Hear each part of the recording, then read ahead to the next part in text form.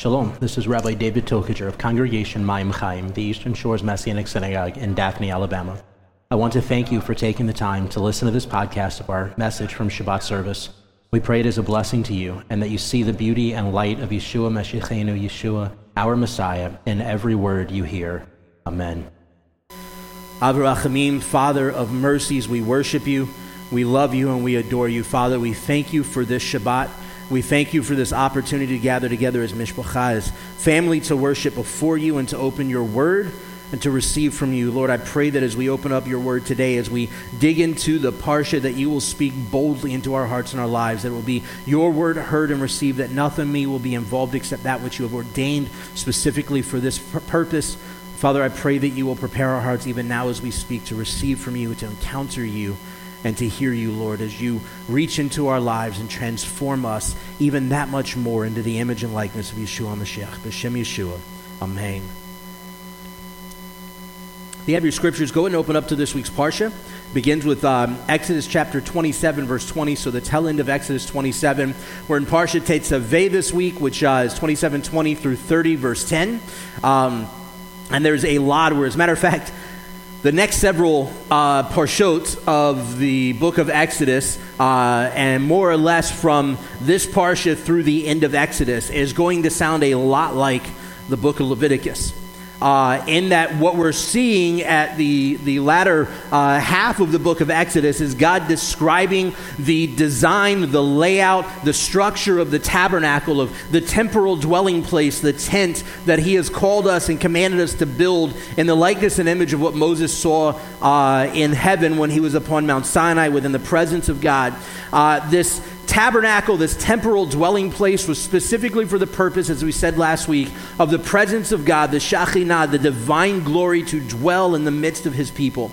And if you look at the design, which we'll go over later on, moving through Exodus and into Leviticus, if we look at the design of the layout of the nation of Israel encamped in the wilderness, we recognize that the central focus of the camps of Israel was the presence of God in the tabernacle and the Holy of Holies, and that the camps of Israel were built around the presence or around the tabernacle. And you had on the east end, with the main entrance, you had the Kohanim, the Aaronic family, the Aaronic tribe that were a partial tribe that were encamped there. And then behind them were three tribes. And then you had the Leviim, the three other orders of the Levitical lineage that were around the west, the south, and the north sides of the tabernacle. And then you had three tribes each behind them. And so you had the tabernacle, then you had the buffer of the Leviim and the Kohanim, who the Lord had called out specifically for the purpose of being in ministry to the nation of Israel. So they act as this buffer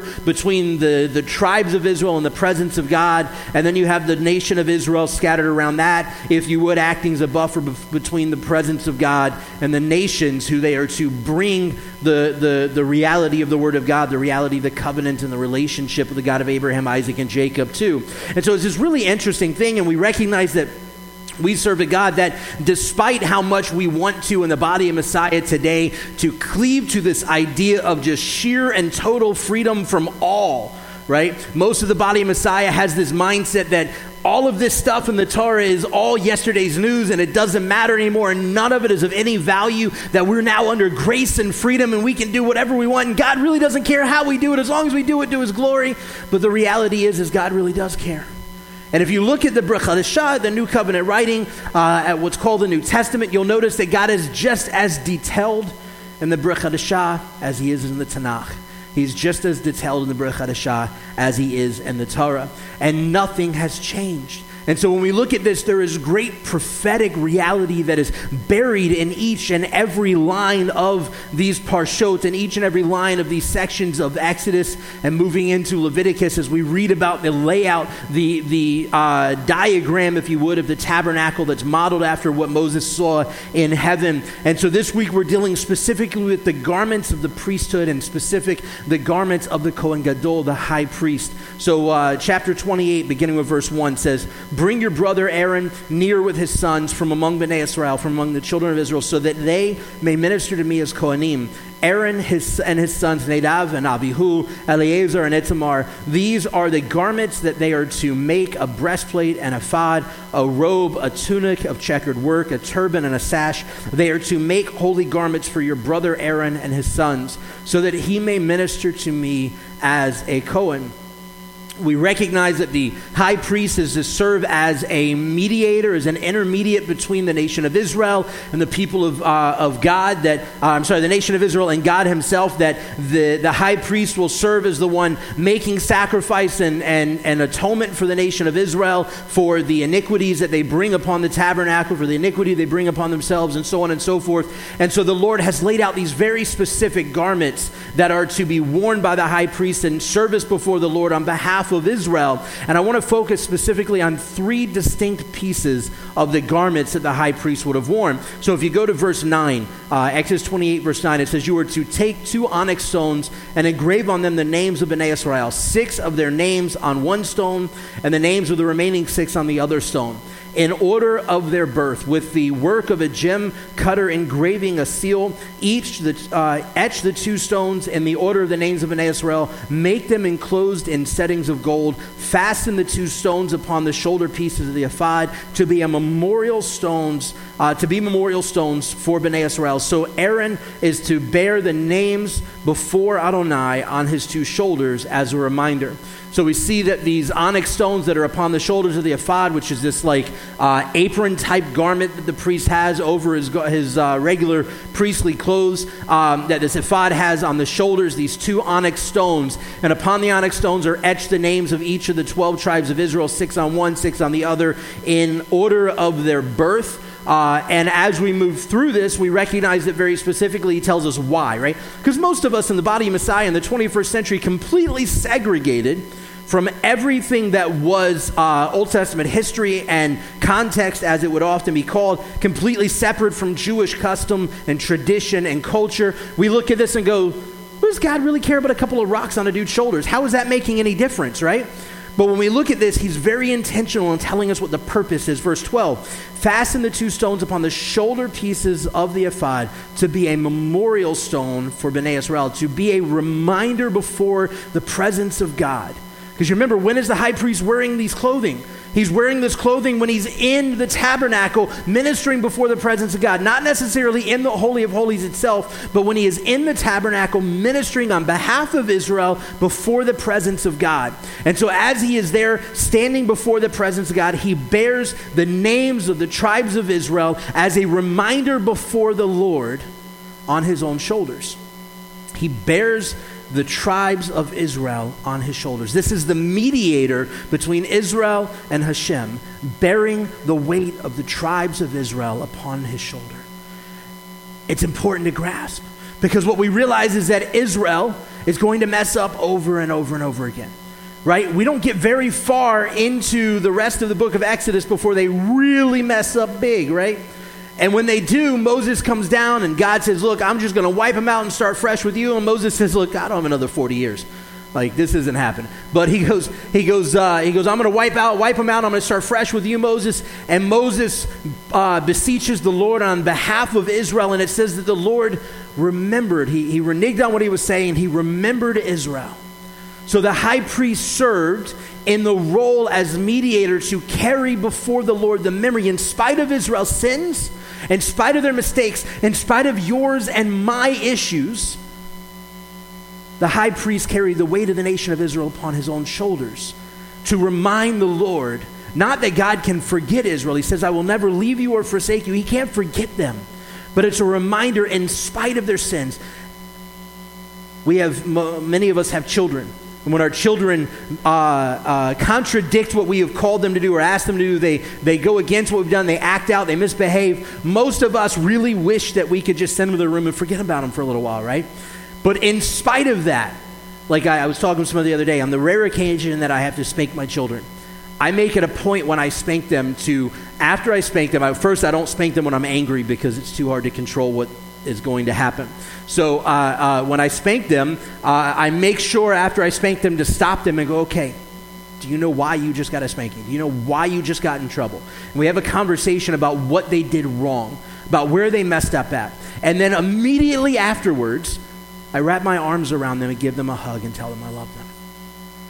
The reality is that Israel was going to sin. The Lord was well aware of this. He knew, they didn't get across the Yam Suf, the Sea of Reeds, before they started grumbling. Israel was going to sin, and the Lord knew this. And so he had already placed in play a plan in which, in spite of their sins, in spite of their mistakes, there would constantly and forever be a reminder before him, on the shoulders of Aaron, on the shoulders of the high priest, of his love and of his grace and of his mercy that he will forever show to the people of Israel.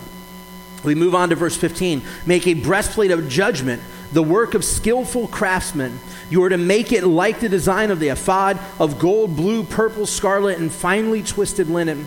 It is to be squared and doubled over, a span in length and a span in width. Skipping forward to verse 21, the stones are to be engraved in the order of the names of Bnei Israel, 12 according to their names, like the etching of a signet seal, one corresponding to the name of the 12 tribes of Israel. Verse 29, Aaron will bear the names of Bnei Israel on his breastplate of judgment on his heart whenever he enters the holy place as a continual memorial before Adonai. Also put the Urim and the Tumim, which means light and perfections, within the breastplate of judgment, so they will be on Aaron's heart when he goes before Adonai. Aaron will bear the judgment of Israel on his heart before Adonai continually.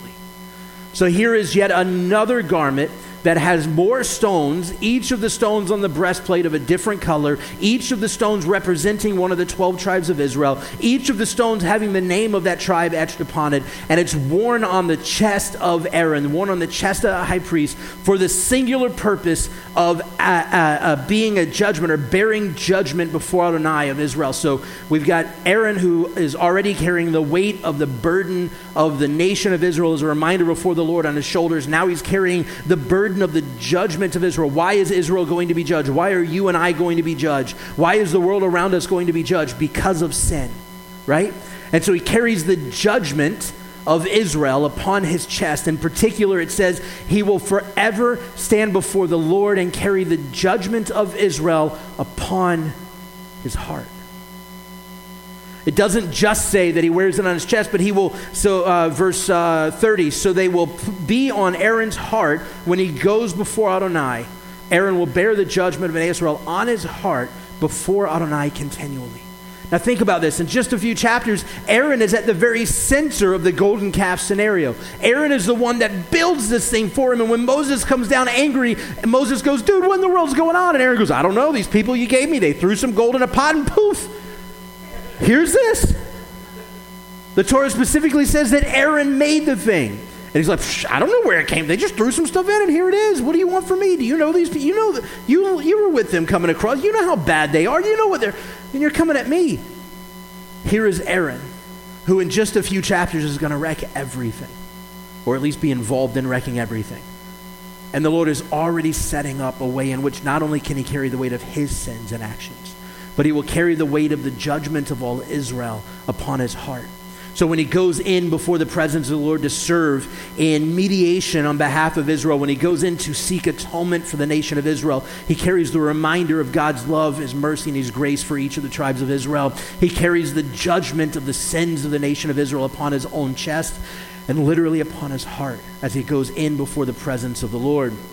And then we skip forward to verse 36, and it talks about this turban, this head garment that the high priest wore upon his head, which, by the way, the modern kippah or yarmulke that we wear in Judaism today, whether you're talking like I have on, the kind of smaller ones, the big giant black ones that you see with more Orthodox communities, or the Yemenite style, or there's a ton of different kippot that are worn within Jewish culture and an expression from all over the world. The yarmulke that we wear, the kippah that we wear today, is reminiscent for us traditionally reminiscent of the head covering the high priest would have worn. We recognize that we are not all high priests in the order of Aaron, so we don't wear something exactly like what he wore. But the book of Exodus, chapter 19, at Sinai, the Lord says, I will make you a nation of Kohanim. So we recognize that we are, in a sense, a nation of priests. And the high priest in service before the Lord was required to have his head covered.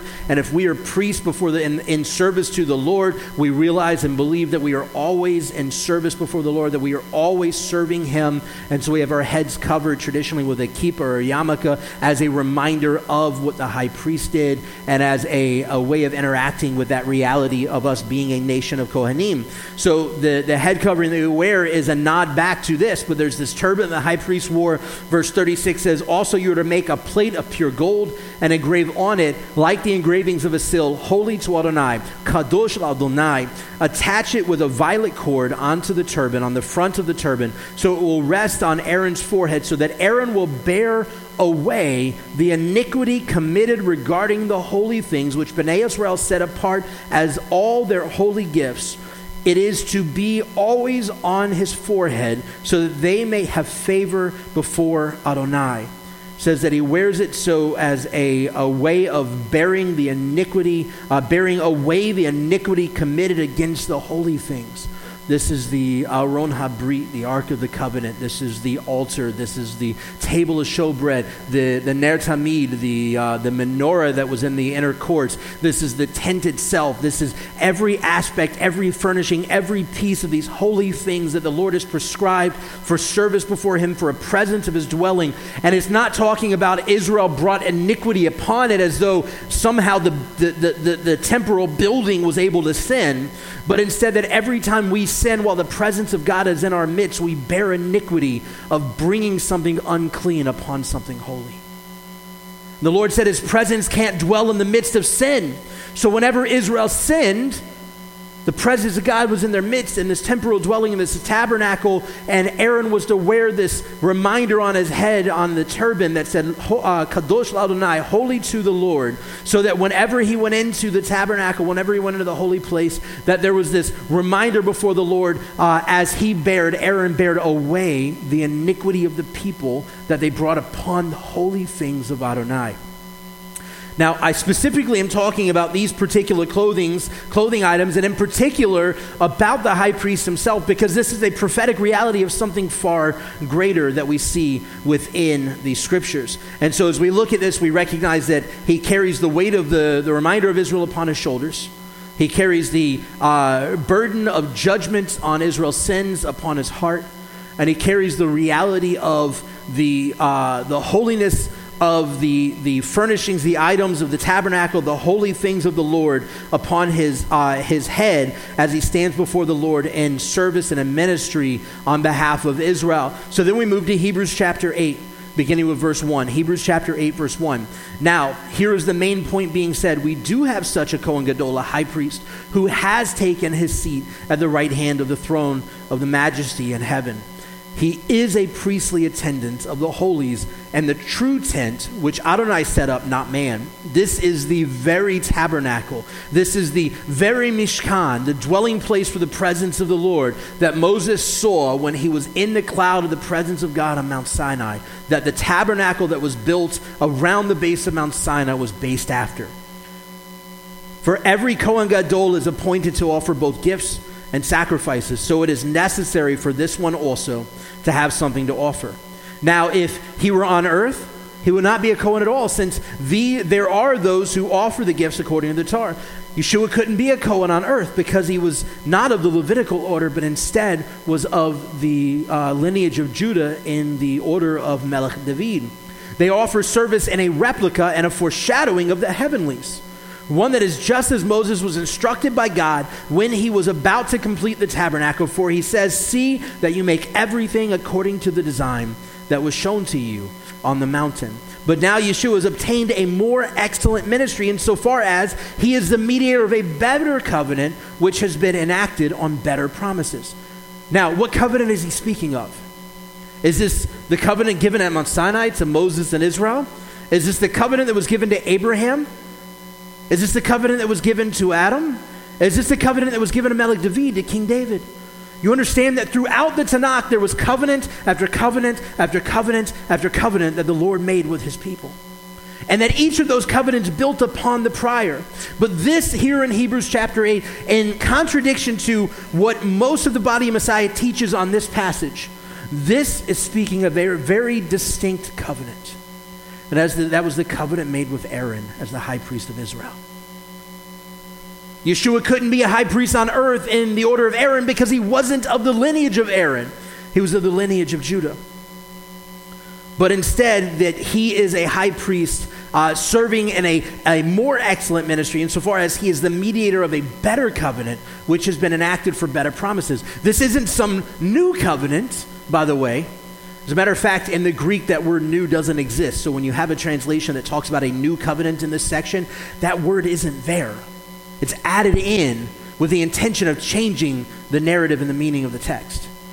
All right? So he's not talking about God enacting a new covenant, but instead he makes it very clear that everything that was done in the tabernacle and the Mishkan here on earth, everything that was done by the high priest in the order of Aaron here on earth was done as a replica of and a foreshadowing of that of the heavenlies.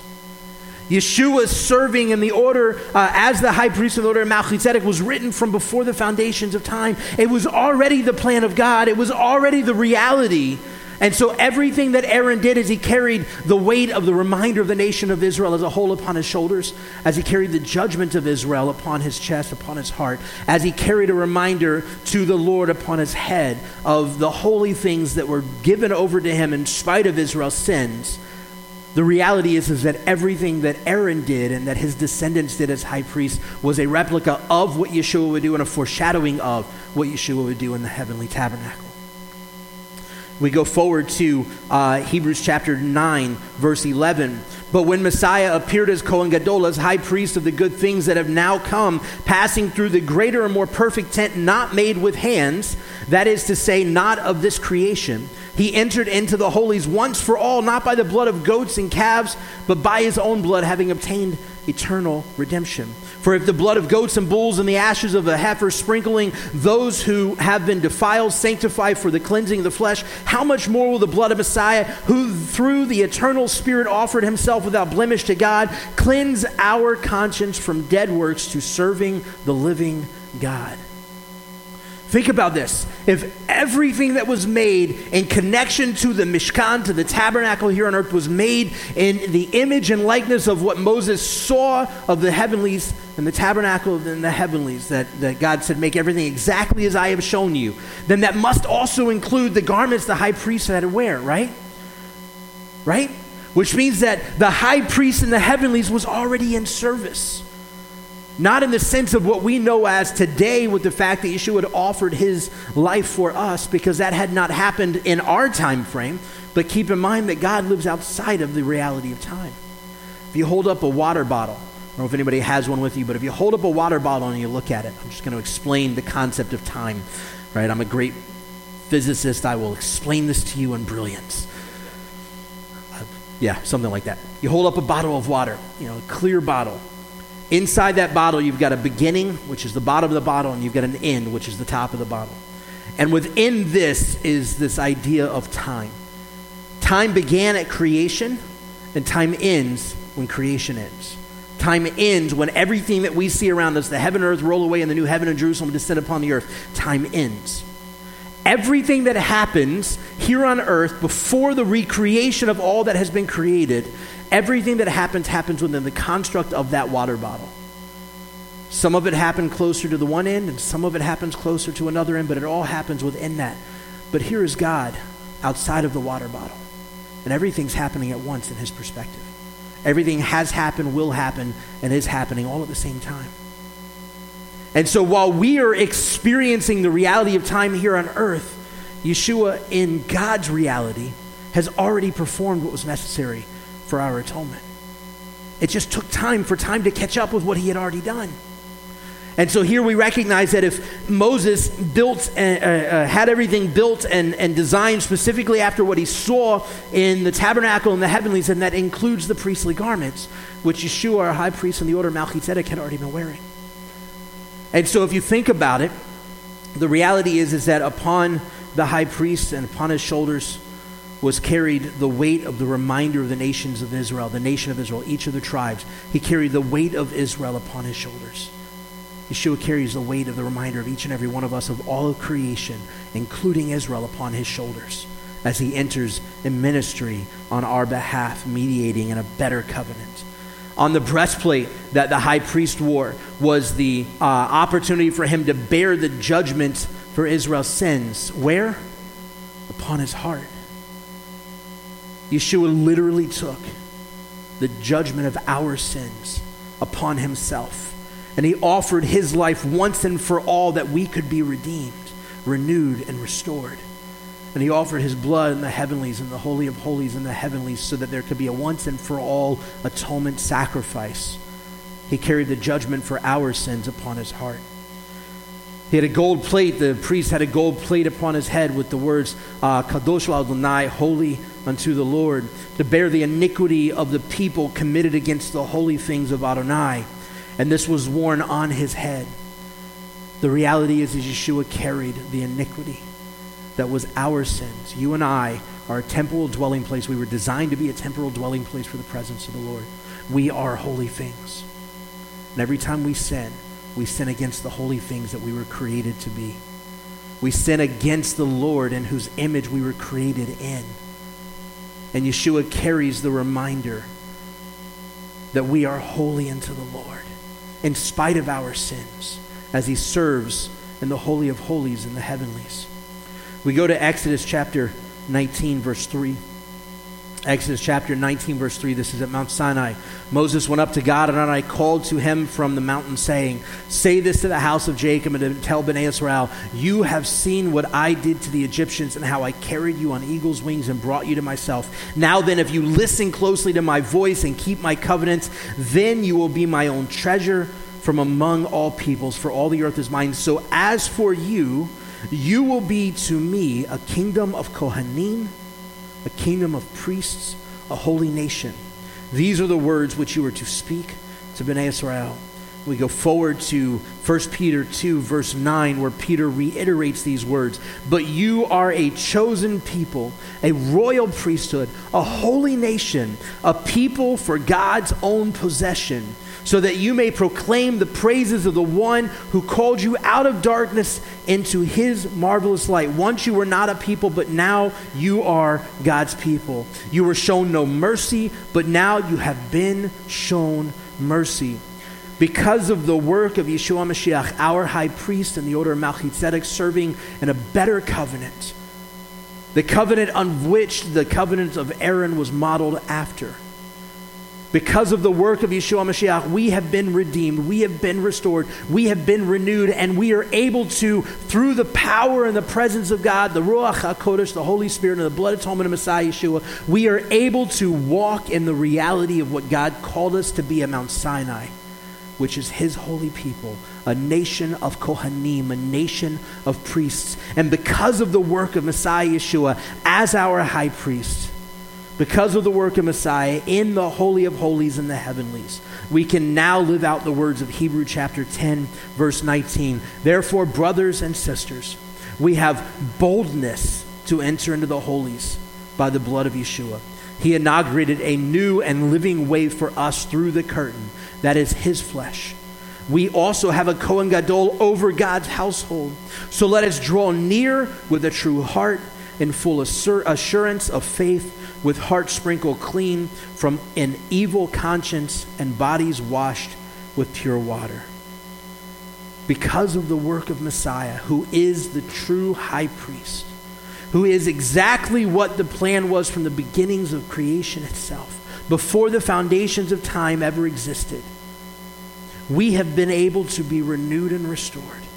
That we don't just have an earthly priest serving in mediation between us and God, but we actually have our heavenly priest, which is established long before creation ever existed, for the sole purpose of serving not just in mediation between us and the Lord, but paving a way, allowing a way for us to be able to walk fully into his presence, boldly entering the Holy of Holies, boldly entering his throne room, and encountering the power and the presence of the Shekinah, the divine glory, becoming a living temporal dwelling place here on earth for the presence of God. This is a powerful reality. So many believers look at the Torah, look at these passages in Exodus and later in Leviticus, and they look at this and go, but that's just repetitive, old, useless. God doesn't care about it anymore because there's a new covenant. But the reality is God does not waste words. His word is living, it is breathing, and it is eternal. And he has called us to live in relationship with his word, the fullness of his word from Genesis to Revelation. I believe that the entirety of the word of God is the word of God, divinely inspired and authored by the hands of men at the leading of the Ruach HaKodesh, the Holy Spirit. And one of the ways that I like to describe it, and some of you have heard me say this before, is that the Torah is the word of God, and everything else from Joshua through Revelation is God's commentary on God's word. It's God's explanation of how better to live out relationship with the Word of God. And you've got to understand that he didn't undo it with the blood of Yeshua upon the cross. He didn't undo it with the better covenant serving in the tabernacles and the holies in heaven. But instead, he reiterated the reality that what was given to us in the Torah was a replica of and a foreshadowing of far greater realities. The tabernacle and the priesthood and the sacrificial system was a prophetic promise of what God would do through his only begotten Son for you and I to be restored in our role rightly as priests, as heirs, as sons and daughters of the King Most High. And it is time that we stand firm in that reality and boldly walk into his throne room, into the Holy of Holies, as we have been commanded to do as priests of the Lord Most High. Av Rachamim, Father of mercies, we worship you, we love you, and we adore you. Father, we thank you that your word reigns true, that it reigns supreme, that there is nothing new under the sun, that you have created everything that has existed from the foundations of creation through the end of creation for the distinct purpose of drawing us closer and closer and closer to you and walking more in alignment with the image and likeness of our Creator that we were created in. Father, I thank you that we have a high priest that is sitting at the throne in heaven and serving in mediation on our behalf.